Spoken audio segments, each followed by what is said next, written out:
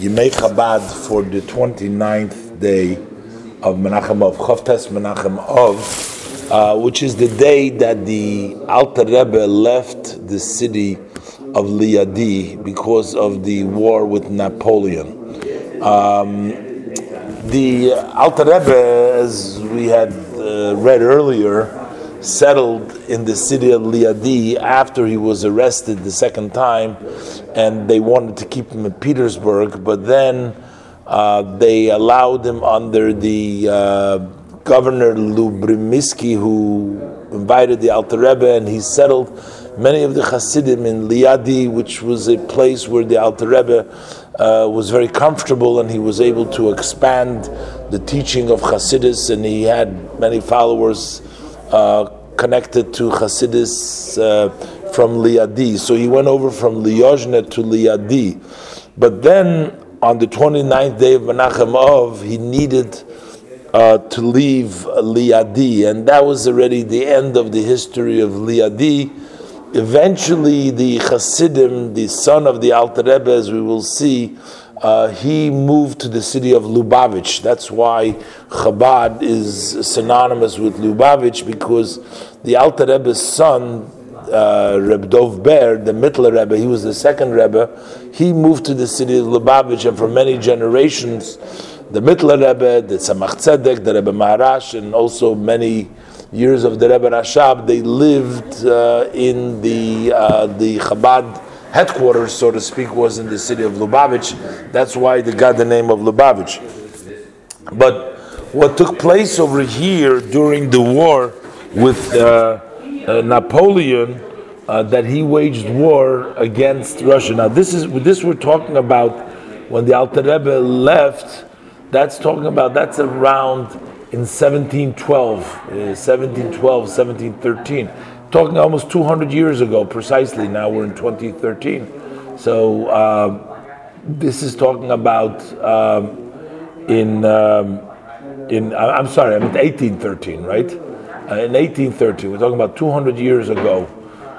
This is Tov Kufayin Beis. That was the year, and today is Tov Kufayin Gimel, and then you have Tov Reishayin Gimel, Tov Shinayin Gimel. That would make 200 years. This year, Tov Shinayin Gimel. The Alter Rebbe's view was that if Napoleon will be victorious, so it might help the Jews physically, because he promised a lot more freedom for the Jewish people, but yet on a spiritual level, that would increase a lot of Jewish people leaving the faith. It would increase people that would live a life of promiscuity, from a life of irresponsible lives, not the religious lives as they lived under the Tsar in Russia. And therefore, the Alter Rebbe did whatever he can to support and to help the Russian army. And after the Napoleon has broken into Russia, he came into Russia, and that started already on the 14th of Tammuz in Tov Kufayin Beis. That is as I said, in 1812, the Alter Rebbe sent some of the Hasidim to actually serve as spies. As we read, there was a Moshe Meislish who were actually spying for the Russian army, and they made their way to some of the top army people in the Napoleon's forces. The Alter Rebbe turned with a letter to all the Jewish people in Russia, and he asked them to stand in support for the Russian government monetarily and the service and everything they had. He concluded that letter: don't be worried, or let your heart not be faint, and don't pay attention to the temporary victories of the enemies, that they are going to make some advances, because the final victory will be on the Russian side. The Alter Rebbe refused during the war to leave his city of Liadi, which was on the path of the armies that were approaching of the French Napoleon's armies. And the Rebbe did not want the people to get scared. Those are the people that lived in that area which is called White Russia. But when the Napoleon army very quickly overran all the towns and cities and villages towards Liadi, the Alter Rebbe instructed that they should leave the city quickly. And that was on Friday, which was the eve of Elul, which is the Chof Tes, therefore Menachem Av, the 29th day of Av, which was Erev Rosh Chodesh Elul. The Alter Rebbe, together with his family and about 300 Hasidic families, very hastily left the city of Liadi. And the Alter Rebbe instructed before he left that they should take all of his belongings, all the house belongings, even the beds, the tables, take them along. And all the old stuff and the things that have been ruined, he instructed they should burn. They should burn them. And somehow, as we'll see, there was some spiritual meaning. The Napoleon was trying to grab hold of something of the Alter Rebbe, as we will see. The Alter Rebbe went through the extent, after they had already left Liadi, and they were already on the road, the Alter Rebbe instructed for people to go back to Liadi and to check, has any items of the Alter Rebbe remained?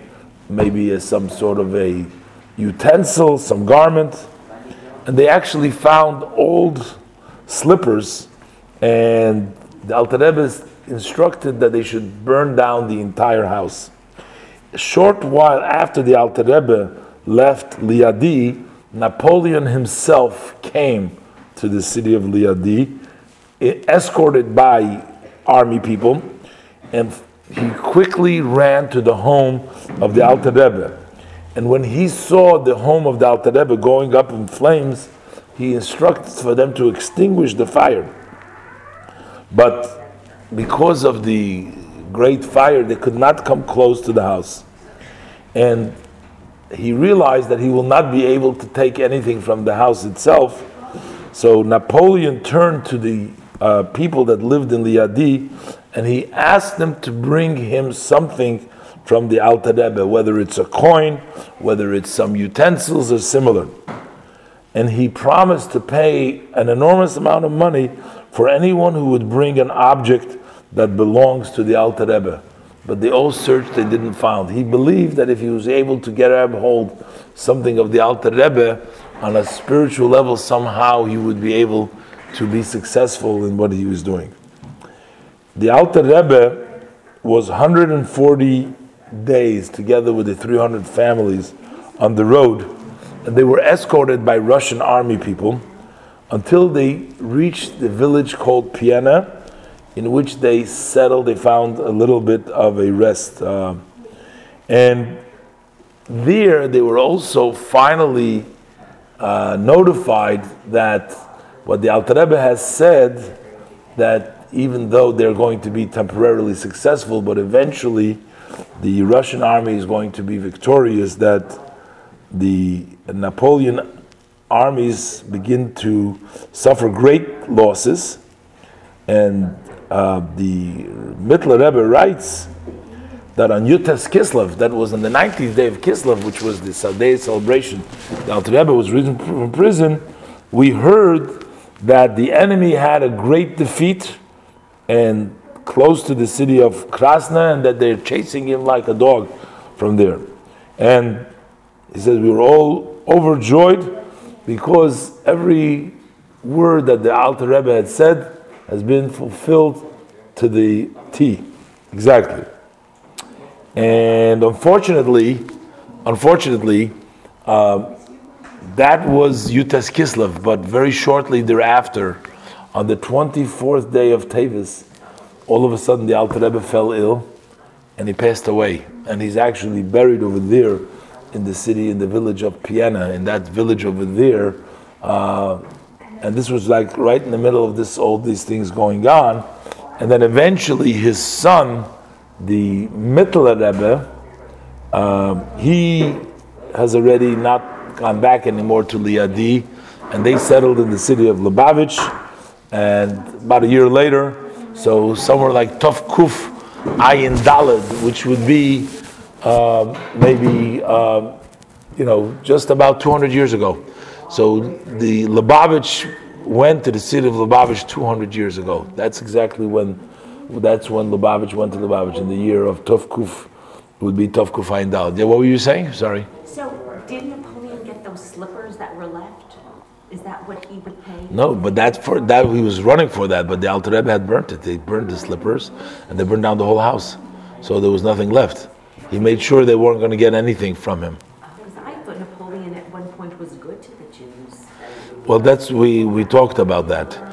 That the Alter Rebbe was of the view that it might be, some freedoms by Napoleon, but that would cause a tremendous amount of assimilation and would cause a lot of promiscuity. It would be unrestrained kind of a freedom, and the Alter Rebbe was against that. The Alter Rebbe was for the victory of the Czar, at that time. Surprising because the Tsar had imprisoned him. Yeah, but still, notwithstanding that, he was under the notwithstanding the fact that he himself suffered under them, but he still believed that the alternative was the better for them was the Tsar, better the Russian government than the Napoleon.